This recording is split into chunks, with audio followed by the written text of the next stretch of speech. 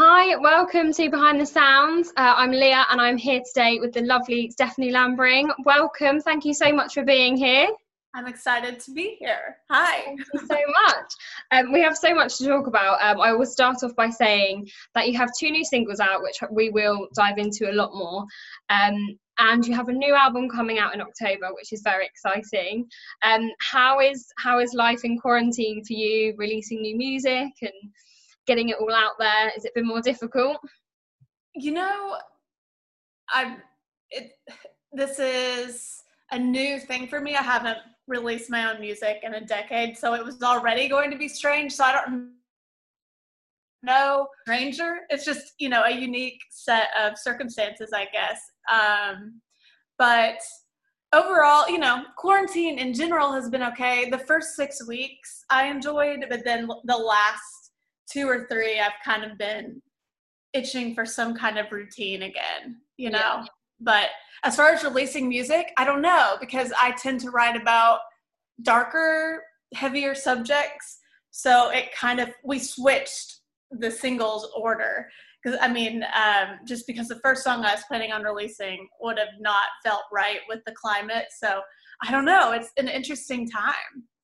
Yeah, definitely. I think I've actually been saying that I kind of think in a way it's such a great time to release new music as well, because there is only so much we can all do, and having that kind of that newness and excitement of listening to something that you don't play already is really nice.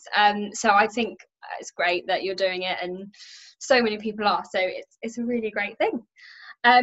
So you've been in Nashville for how long now? Gosh, I've been there since 2006, or here rather. So 14 years. Wow, long time. Yeah, I've been here a while. And did you grow up and was that always the goal, like I'm going to move to Nashville, or did you float around other careers? No, I grew up in Southern Indiana, and then I came to Nashville to go to college at Belmont. And so I didn't really dabble in anything else. It was just kind of like, time for college. And then I've been here ever since. Yeah. And were you a musical child? Did you play a lot as a child? Do you come from a musical family, or what are your kind of influences? Yeah. My dad was in a band when he was in high school, a rock band. So he definitely had that kind of background. I think my mom played the clarinet, but I've never seen that happen. But my dad played in like bluegrass jams a lot of times on the weekends when I was growing up. So that was definitely, like, we had guitars around, and but I didn't really sing in front of anybody till I was in high school. Like, I remember growing up, so I'm an only child, had to find various ways to entertain myself. I would record myself singing into our family answering machine sometimes and just play it back, like when no one was home. So that's how I got started, I guess, which is kind of strange. But it was in high school that my class did a course on folk music, and my dad had guitars. So I learned a couple chords and then just kind of started singing along. That was when I was 15. Yeah. Such a good age to get into it. Do you find, obviously, so you said your dad played in a rock band and you had kind of bluegrass and folk.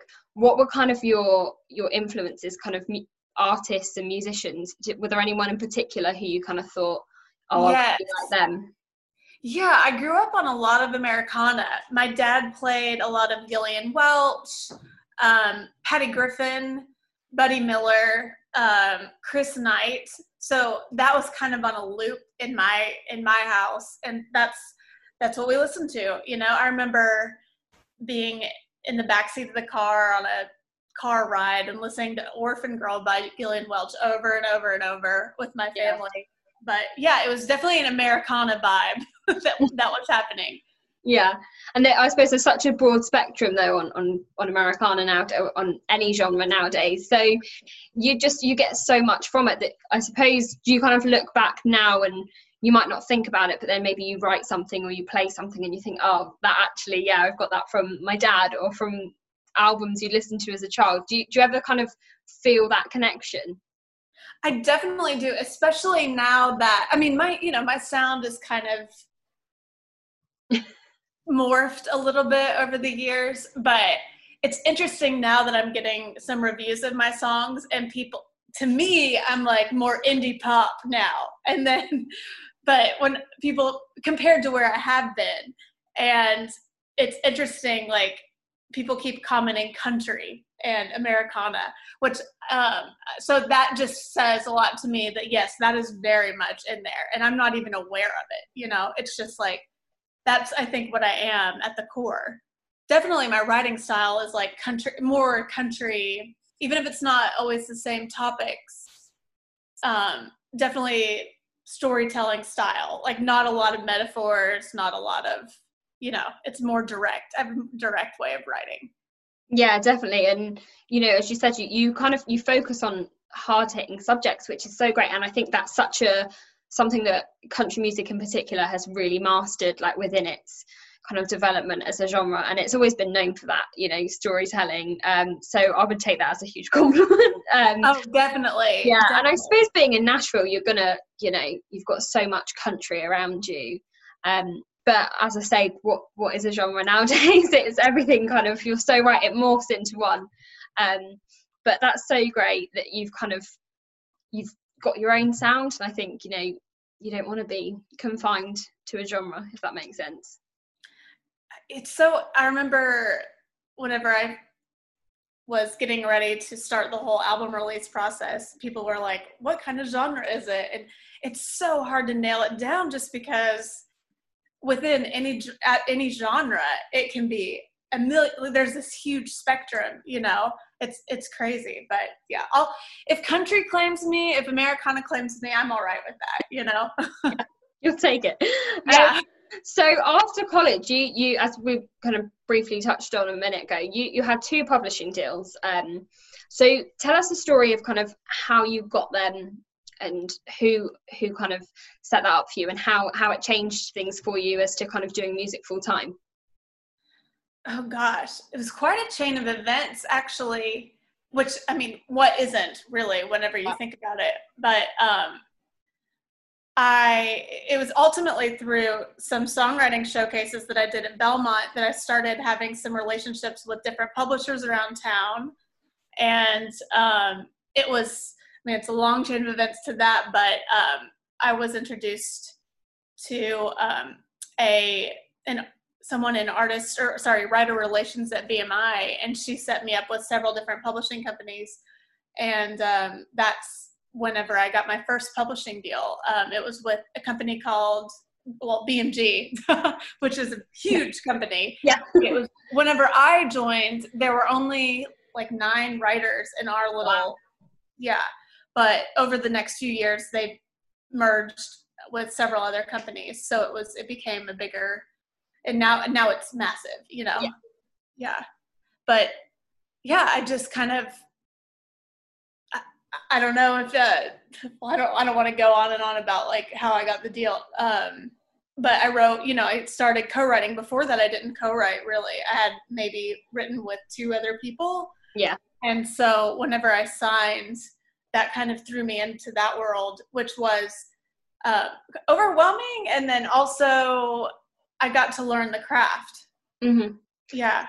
Did you find, obviously, like we were just talking about genres, did you find that you were kind of thrown into writing country music, and that was, were you writing for specific people, or was it kind of just put you in a room with people, see what happens?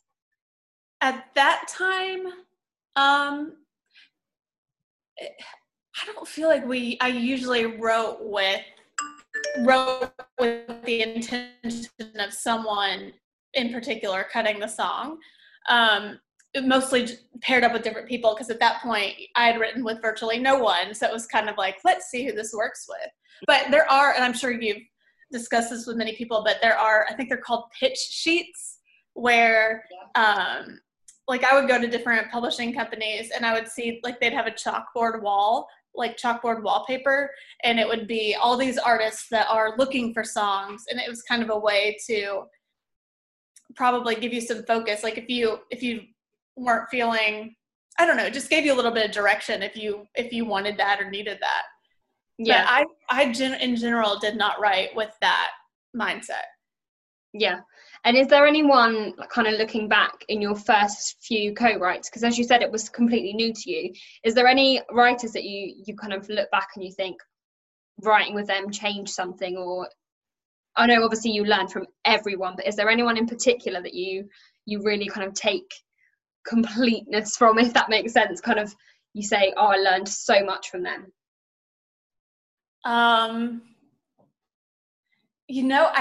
This sounds terrible, but I cannot really think of someone. I think at that time I was so overwhelmed with the newness of how it all worked that the people from my first publishing deal that I wrote with, I didn't really continue. It was my second publishing deal, I feel like, where I established more long-lasting relationships. I had great experiences at BMG.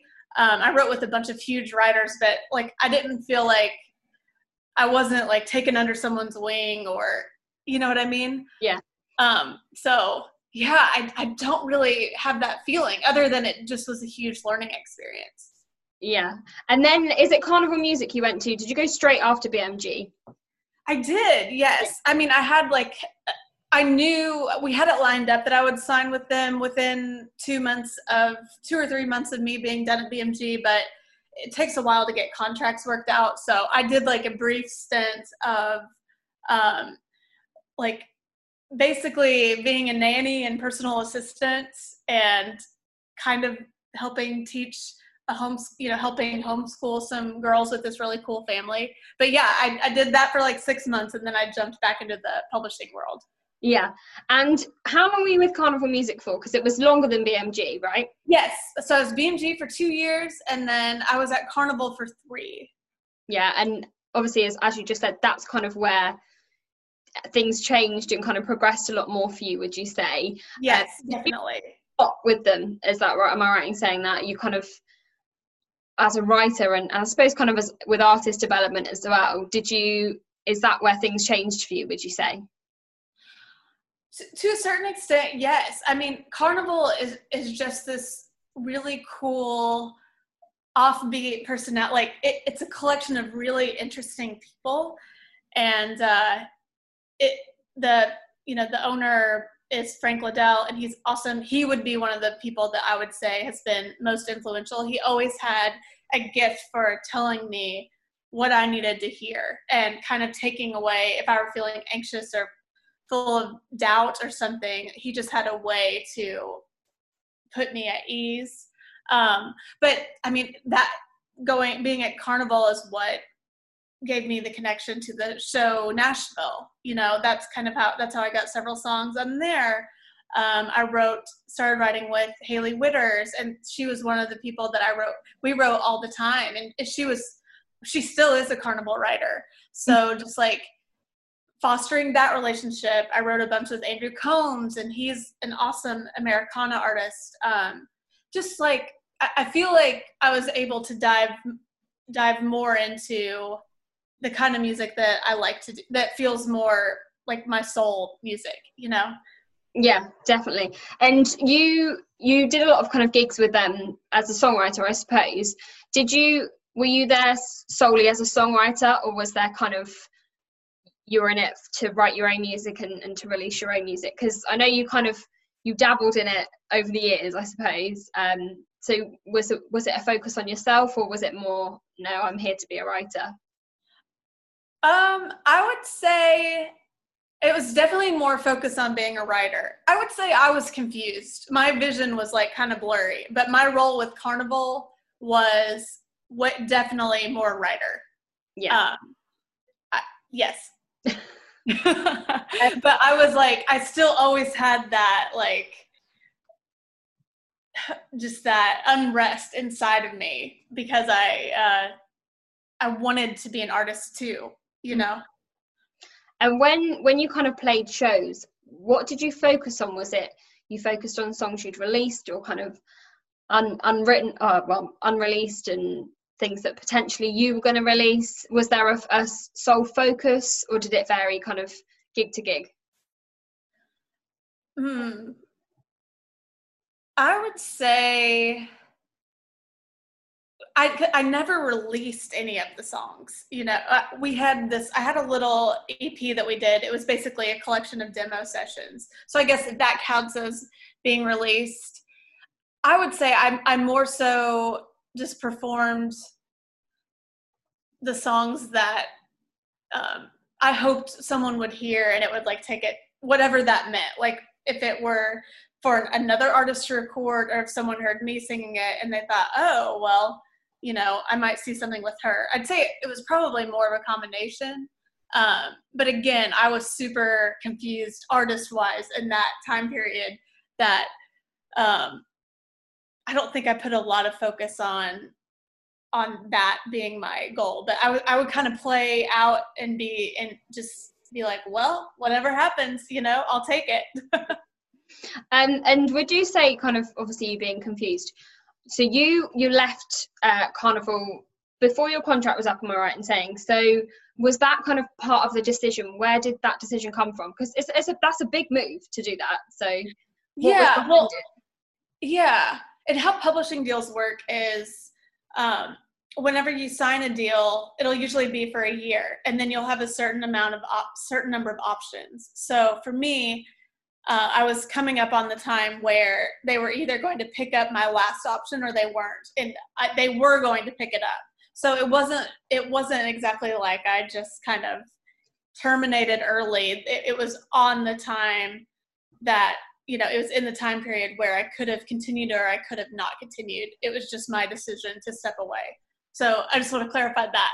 But I had been through the Mr. Wonderful situation had happened that year. I'd gotten out of that relationship, and then I had kind of gotten burned out by co-writing all the time. But more so than that, I think I'd stopped writing for myself. And as I mentioned, I had lost my vision for myself as an artist. I mean, or I don't even know if I had it. I think it was kind of there. But I just knew at that time with Carnival, I could not keep doing it the way I was doing it. And it just didn't feel authentic for me anymore. I was showing up to co-writes and not caring what I was writing, you know, and that's not a good place to be when you're getting paid to write songs for a living. So I knew I had to take a break. Yeah. And obviously, I mean, you carried on writing, and we'll talk a bit about kind of Nashville and things, but what did you kind of, you know, the day you kind of ended your contract, was there something you wanted to do? Because I know, like, from like your Instagram, you travel a lot and things like that. So was there something you kind of just thought, I need to get away, or I need to go write with myself? Was there anything that you kind of really desperately wanted to do as soon as you finished? Because not that it was a chore being there, but just kind of being out of it.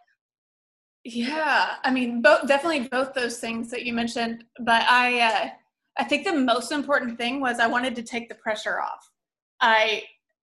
From the time I graduated college onward, all I'd ever done was music, and I think I put a lot of pressure on myself that I had to do this. It wasn't as much of my soul wants to do this. It was like, I have to do this. You know, I can write songs, I can sing.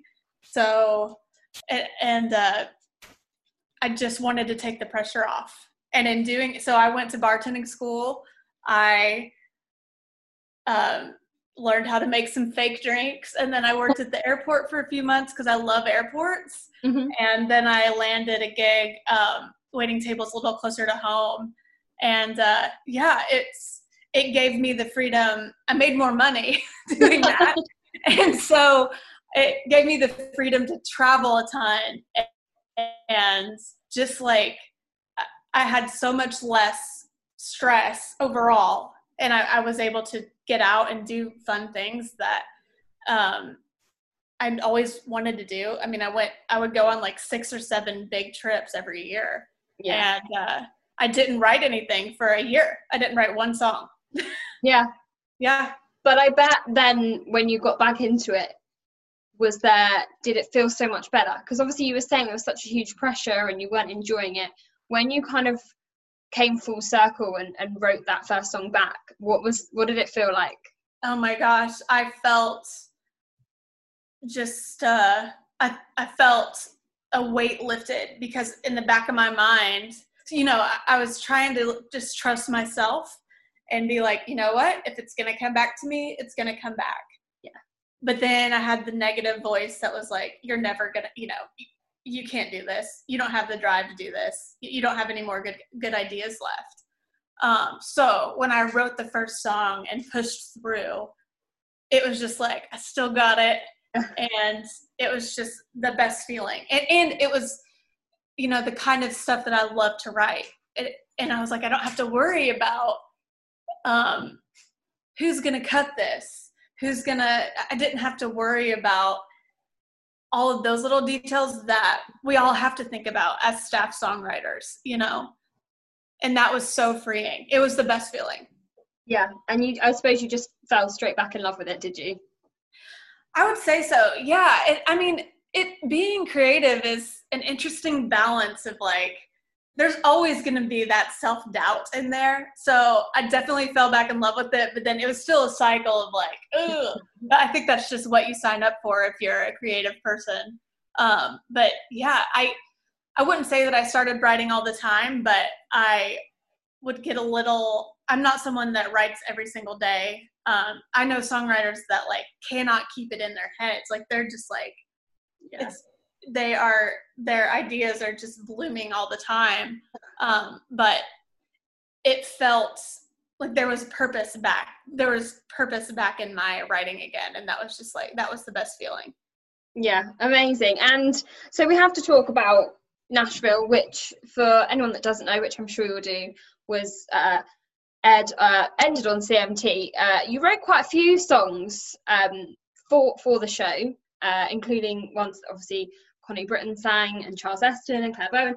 How did that come about? You said kind of obviously it was related to your carnival relationships and things, but how did that happen? And again, did you write for the show, or were they songs that already existed? So for 3 of the songs, so I've had 4 songs on the show. 3 of the songs were just written. 2 of them I wrote by myself, and they were on my one of them wasn't, but 2 of them I wrote for myself, or by myself, probably more like from my, if the little bit of me that still had the artist view or the artist vision, I wrote those. And then one I wrote with one of my best friends, Shannon Wright, Red Flag, which was on season 3, I think. I don't know. It was the first one that Claire Bowen sang. Then because I'd had a few songs on Nashville, I was invited to do this songwriting camp that was at the studio where they filmed the show. So there's this like replica. I'm sure you've read about it. Like there's this almost exact replica of the Bluebird. Yeah. And it's insane. As someone that has played there a bunch of times, interned there in college, it was so crazy to be in the replica of the Bluebird. But that day I wrote with Andy Albert and Tim Bowen, who's actually Claire Bowen's brother. Yeah. And we wrote a song called From Here On Out, which is what Charles Esten sang after he married Connie. Well, after Deacon and Raina got married. Yeah. I'm going to call them by their show names. I know. So I don't know. I mean, here, particularly in the UK, Nashville was huge, and particularly for kind of the UK country community, which is getting bigger and bigger. But that was something that brought so many new fans to country music here. And I mean, I know still when Charles Esten performs here, he sells out instantly. And they do a lot of shows here still. Obviously, Sam Palladio is from here, but it was a massive, massive kind of deal here, particularly for country music. Did you find that over there, obviously being in Nashville, it was huge over there too? Did it change things for you for a writer? Did you feel like you had kind of more opportunity, or were there more recognition, things like that? Or did it kind of feel the same? I would say in the writing community, because there were so many writers that had songs on the show, I don't feel like it changed much for me, but it definitely, I noticed it, like people from my hometown, and like I felt the love from other places, but I don't think it changed things much for me here, but I think it probably helped a little bit, with that. Well, that I've had something on that's something that's not my record. Definitely. And did you find you built new relationships through that? With, obviously you were saying you were writing with people like Tim Bowen, and was that like, have you written with them since, or was it just kind of a one-off writing session? It was actually more of a one-off writing session. That was at the end of I'm pretty sure that was at the end of my time at Carnival. So I was kind of phasing out in the co-writing world, but we wrote 2 songs that day, and the one song made it on the show, and then the other song Tim recorded. So I called that a big win. I haven't seen him since, just because I've been out of the co-writing game, but he's so genuine. And he's on Australia's Voice, The Voice. Yeah. Australia now. Yeah. So, I mean, even that, just having, being a co-writer on one of his records is... Oh, it's great. Yeah. That's what I love about kind of talking to writers, is that there's no small feat, and there's nothing that's like, oh yeah, it's just a song. Everything's not a huge deal, but everyone's appreciative of, and you'll never kind of just shun a song, if that makes sense. Do you feel that as well? Like anything you do, you're happy to be a part of? Like, I think so. I think I know what you mean. Maybe you clarify your question. I like just having something out there in the world. Yeah. Yeah. Do you always feel proud of what you kind of put out and happy to be a part of? Or is there anything that you've maybe released that you think, oh, that could be better, or I wish I hadn't have maybe been a part of that? Yeah.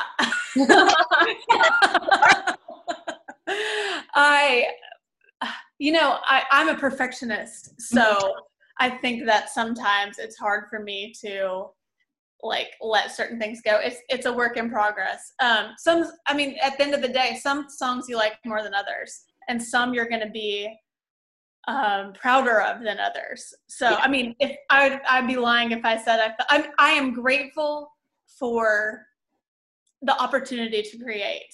Yeah. And but there are some songs that that I don't love as much as others. Fair enough. Yeah. That's what I was getting at, kind of. Yeah.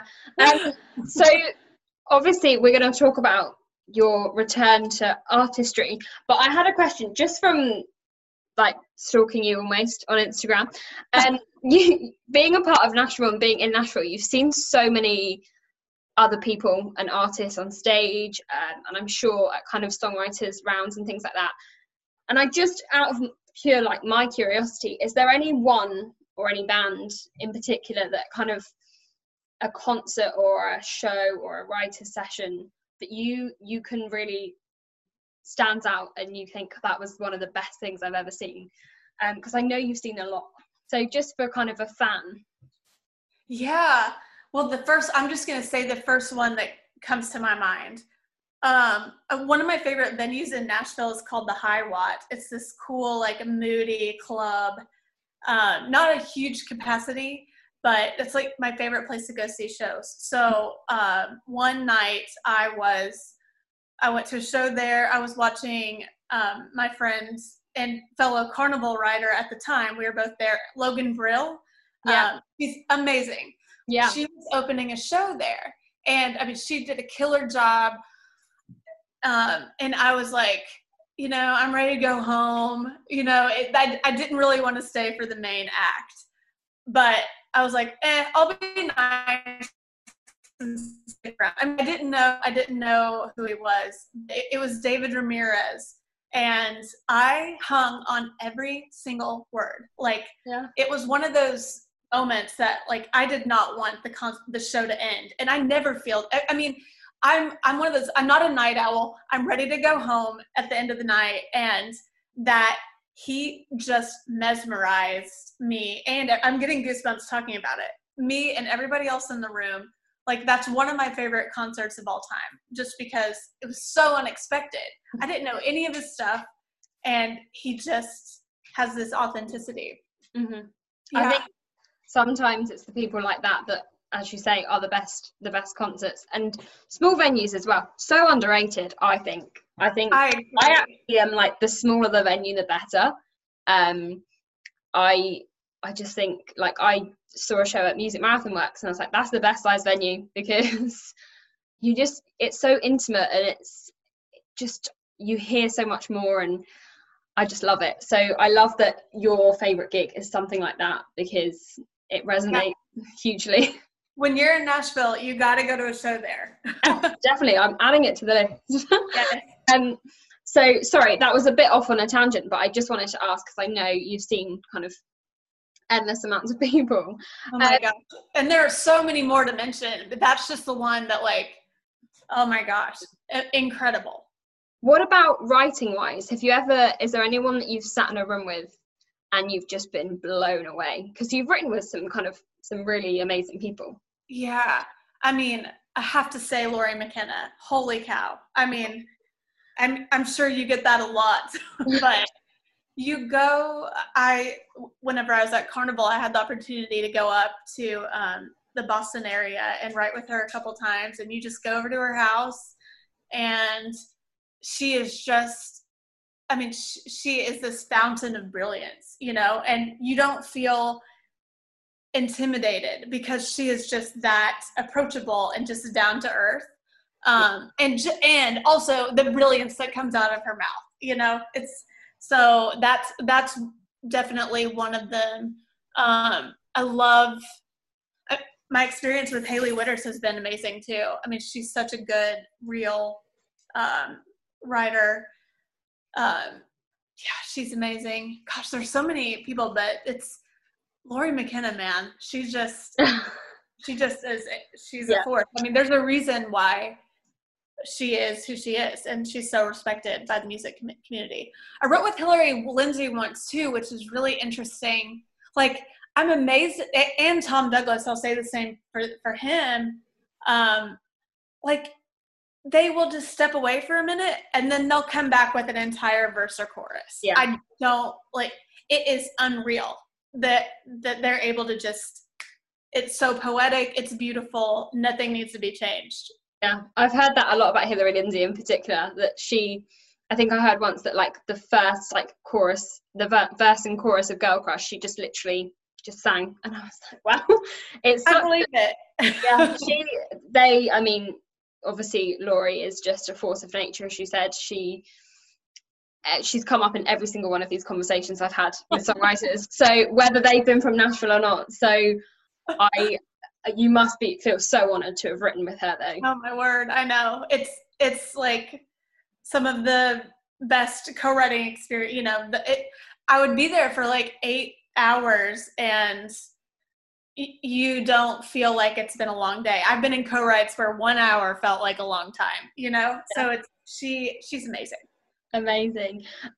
So you had some more kind of co-writes that got released. I know we've spoken about Claire Bowen from Nashville, so you had a song on her album, and also Terri Clark, which I want to speak about, because as a female artist, like, she is one of the all-time greats. So what was that like? How did that come about, writing for her? Oh my gosh. Well, my friend Erin Enderlin, who's an amazing artist and songwriter, she had this great idea, and she chose me to explore it with, and I'm glad she did. And we wrote the song. She and her friend Alex Klein who is an awesome songwriter, producer in town.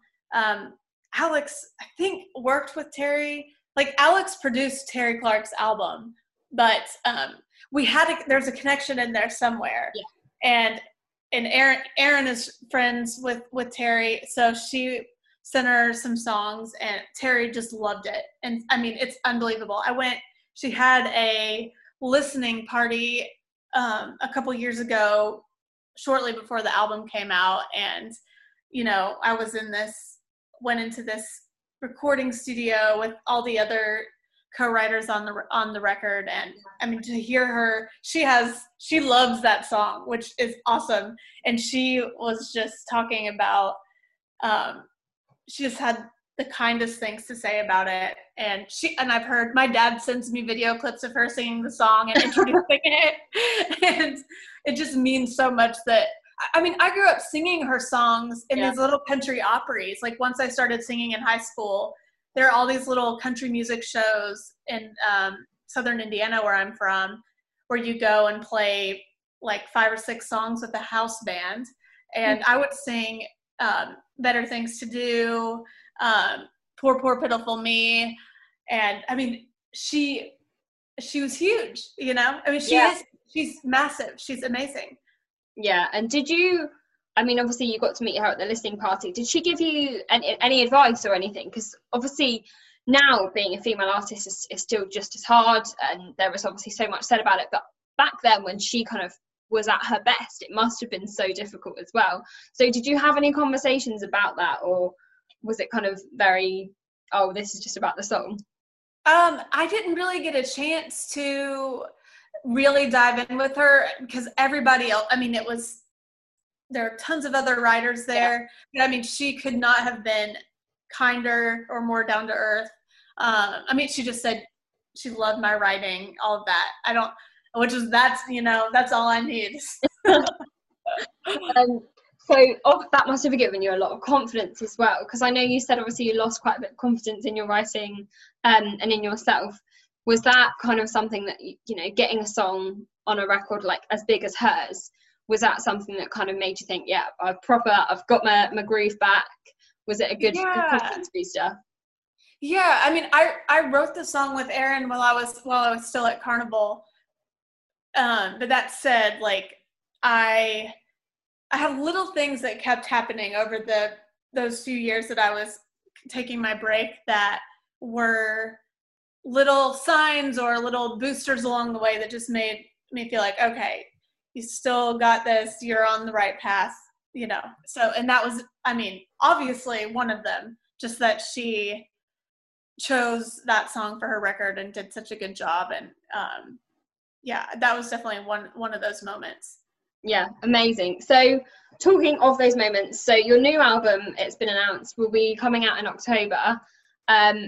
You've had 2 singles released already, so Mr. Wonderful and Little White Lie. We'll dive into both of them a bit, but obviously you said there were kind of little moments, but was there one particular moment where you were like, right, this is it, this is going to be my record? Because it's been 11 years, is it, since you've even kind of written your own music? So it's a big thing anyway, but to kind of have that break, was there, obviously you said there were a few moments, but was there one thing in particular that said, right, let's do it, this is the record, let's go? Well, I hadn't finished, whenever I started recording the record with my producer, I hadn't even finished, I didn't have all the songs yet, you know, but I would say the biggest thing for me in that time period was there's a venue called Eddie's Attic in Atlanta, and it hosts a songwriter competition every Monday night. So probably like 6 or 7 months after I left Carnival, I went down and played in their Monday night open mic. I ended up winning that night. And then the winners of the Monday night come back and they do like a competition for 6 months worth of Monday night winners. Yeah. And I won that. And that was when I went and played that, I played the kind of songs that I wasn't so much thinking about, okay, what's going to please the audience. I was thinking, what do I love to sing? And that, and I did that. And then it was just validation for me when I ended up winning. And it just made me, that was like the biggest thing for me to kind of, and it was months before I started writing again, but that was the thing that really made me be like, okay, you can still be an artist. It was more so like giving me the artist, that little boost. Yeah. And so Mr. Wonderful, which came out in April, you said you kind of had a change around with the singles. Was this one that was intended to be released? Or Yes. yeah. I definitely wanted to release it, but I was planning on, it would probably have been the second or third one. But the first one that I was planning on releasing just did not fit. But I thought, well, maybe Mr. Wonderful, and then felt really weird about releasing anything with just the climate. Yeah. But I was feeling kind of conflicted about releasing music, and I turned on the TV and it said that, like flashing across the screen was domestic violence reports are up 55%. Mm-hmm. And I was like, well, I feel like this is the sign that I needed to put it out, because, you never know who might find who needs to feel like they're not alone. You know what I mean? Definitely. And it's such a heavy song, but in a way that it's the song that needs to be heard, I think. And I suppose you probably, obviously from releasing it, feel that too. It's a very personal song as well, because I know obviously you were saying he's a person. Why was it a hard choice to even record it and to release it, because it was so personal?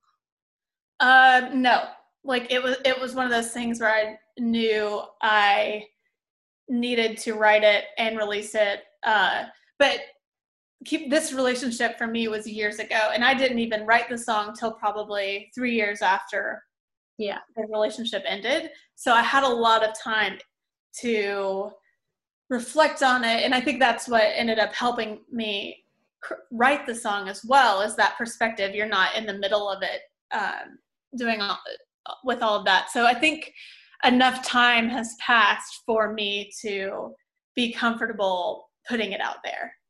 Yeah, definitely. Like within a year or two after the relationship ended, heck no. But now, yeah. That's fair enough. And then obviously Little White Lie, which came out on Friday. Was that a song you knew you wanted as a single? Was it something that you were like, yeah, this is the right time for this song, or was it a harder decision? Well, we knew that one was one that I wasn't sure if it was going to be a single, but whenever I played it live, a lot of people seemed to resonate with it. So I don't know if the timing, I don't think it was necessarily like the time feels right for this particular subject. I mean, that happens, heartbreak happens all the time. So I feel like there's not a bad time for that.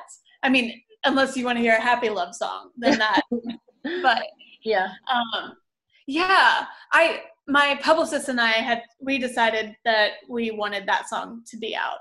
I have this team of people like we're trying to figure out which ones are, which ones to put out there. But Little White Lie was not always one that was going to be released.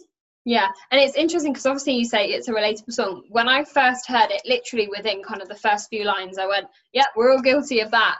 So you're so right in that it's such a relatable song. Is that something that factors into what you release? Probably, yeah, definitely. Just because you want it to resonate. Like ultimately, like for me, I a lot of times write to figure out my own stuff, but with the ultimate hope that it helps somebody else. Yeah. And so when you're releasing music, you want it to be relatable, and that the more people it can relate, that it definitely is a factor. And some of it is just like what feels important at the time. But I would say it's definitely a factor, definitely for this song, especially. Yeah, definitely. And I know you're gonna play hopefully that for us. Yeah. So we are gonna have to wrap things up quite soon. But I want to ask you some quick fire questions. So if you're happy, I'll let you play a song and then we'll kind of answer some quick fires. Sounds good. If that suits. Yeah, I'm gonna take a little sip and then. Perfect. I will pop the screen on you.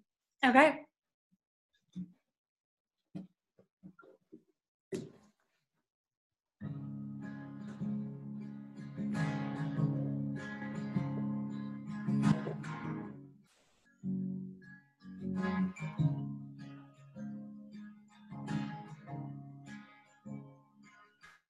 I said it was the happiest day of my life. Then I slipped into the Sunday school and cried. I was praying they were happy tears and I'd be alright. There's nothing wrong with a little white light.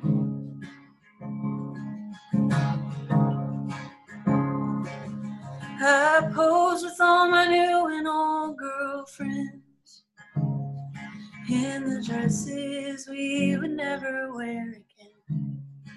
We shot tequila in communion cups to calm the butterflies. There's nothing wrong with a little white light.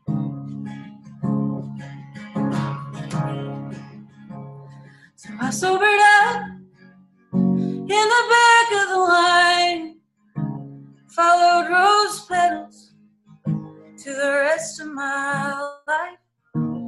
Said I would love him till the day that I die. There's nothing wrong with a little white light.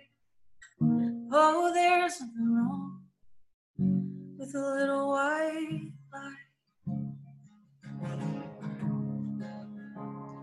For a while I half believed that we could do it, playing house, playing nice till we outgrew it. Now it's, oh my God, what happened? At least you didn't have kids. Moving out on a long weekend.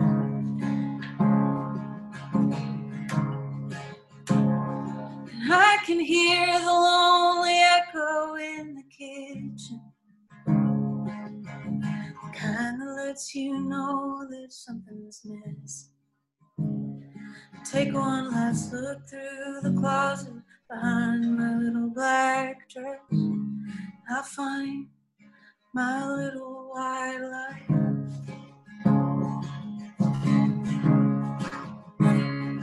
Covered in lace, 2 sizes too small. Damn Cabernet stain that he could never get off. How I was scared still, but I twirled through the night, around and around my little white light. All covered in lace, 2 sizes too small. Everything that I wanted, I never wanted at all. Pull it down off the hanger, and I let myself cry into the arms of my little white light. Oh, into the arms of my little white light. Into the arms of my little white light.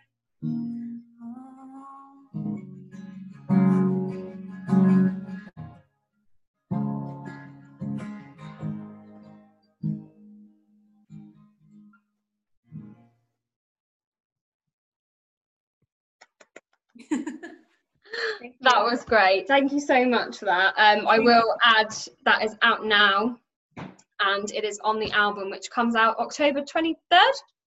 Yes, I think so. Yes. That was great. Thank you so much. As I said, we're going to wrap it up a bit now, but I do have some quick fire questions for you, which I ask everyone the same 3 questions. Okay. So my first question for you: can you name 3 songs that you wish you'd written? 3 songs. Okay. Elephant, Jason Isbell. Nice. Poison and Wine, the Civil War sang it. I can't remember who wrote it. That's like one of my all-time favorites. Merry-Go-Round. Nice. That is a good choice. Sorry, I thought you'd frozen there, but I've got you. Frozen. I heard Kate. That's great. We're good. And then either or for you. So if you could either never write a song again or never sing on stage again, which would you pick? Who, that would be hard. But probably I'd pick to never sing on stage again, because if I knew I couldn't write anything, like I don't like either choice, but I know, it's a tough yeah, probably choose to never sing on stage again. Yeah, cool. And then 3 writers that you haven't written with that you would love to write with. Oh gosh, it's hard. I feel like I'm gonna pick people that don't like to write with other people. Can it be like get coffee with? Yeah, why not? or whatever. Like, I would love to see what happened. Jason Isbell for sure. Mm-hmm. Let's see, Patty Griffin, Noah Gunderson. Nice. Yeah, excellent choices. So we are really going to have to wrap things up now, but thank you so much. It has been an absolute pleasure. And as I said, the new album, October 23rd, and you can download Little White Lie and Mr. Wonderful now as pre-orders. But thank you so much for being here and for singing for us. It's been great to chat, and hopefully we will hear lots more new music soon. Thank you, Leah. It's been super fun. Super fun. All right, I'm gonna sing another song that's on my upcoming album. It just feels kind of appropriate for the climate we're in. So here we go. Thank you all for listening.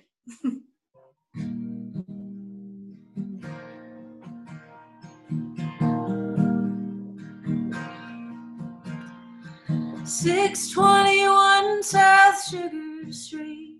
That's where they're taking Josephine for she was just forgetting things. Now she's getting me. They kept her home as long as they could, till there were more bad days than good, and they had to do what they hoped they never would. Told her she was going on a big vacation, loaded her up in the station for the old folks home. People asking when they're gonna go home. Some are lucky enough not to know. Shuffle the halls like apprentice ghosts to the main cafe. Bingo cards and steak puree. Volunteers smiling, vacant faces. Wonder if they're in better places.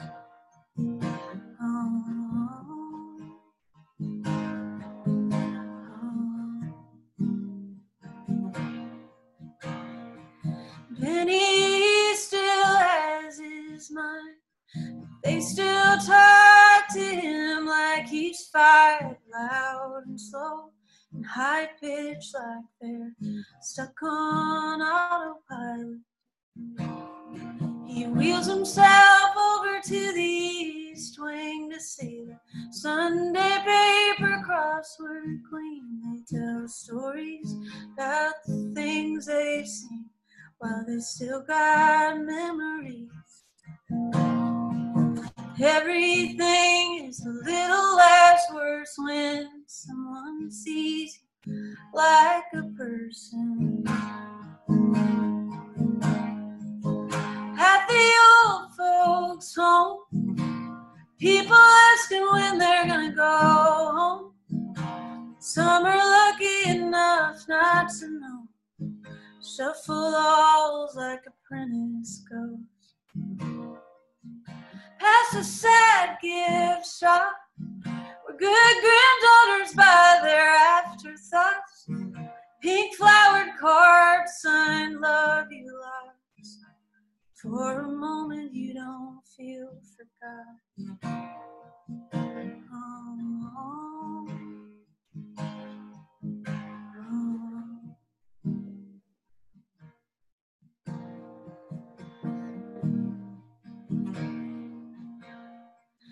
Esther, she ain't seen her son since the day she didn't know who he was.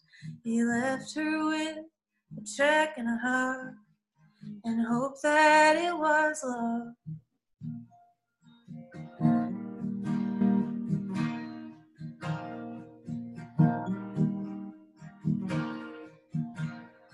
And months fly by with no phone call. She just rocks her baby doll, stares at squares that strangers taped to the wall, humming an old country song. Nurses tuck her in, tell her they love her, but you can't fix a grieving mother. At the old folks' home, people asking when they're gonna go home. They stop asking when they just know.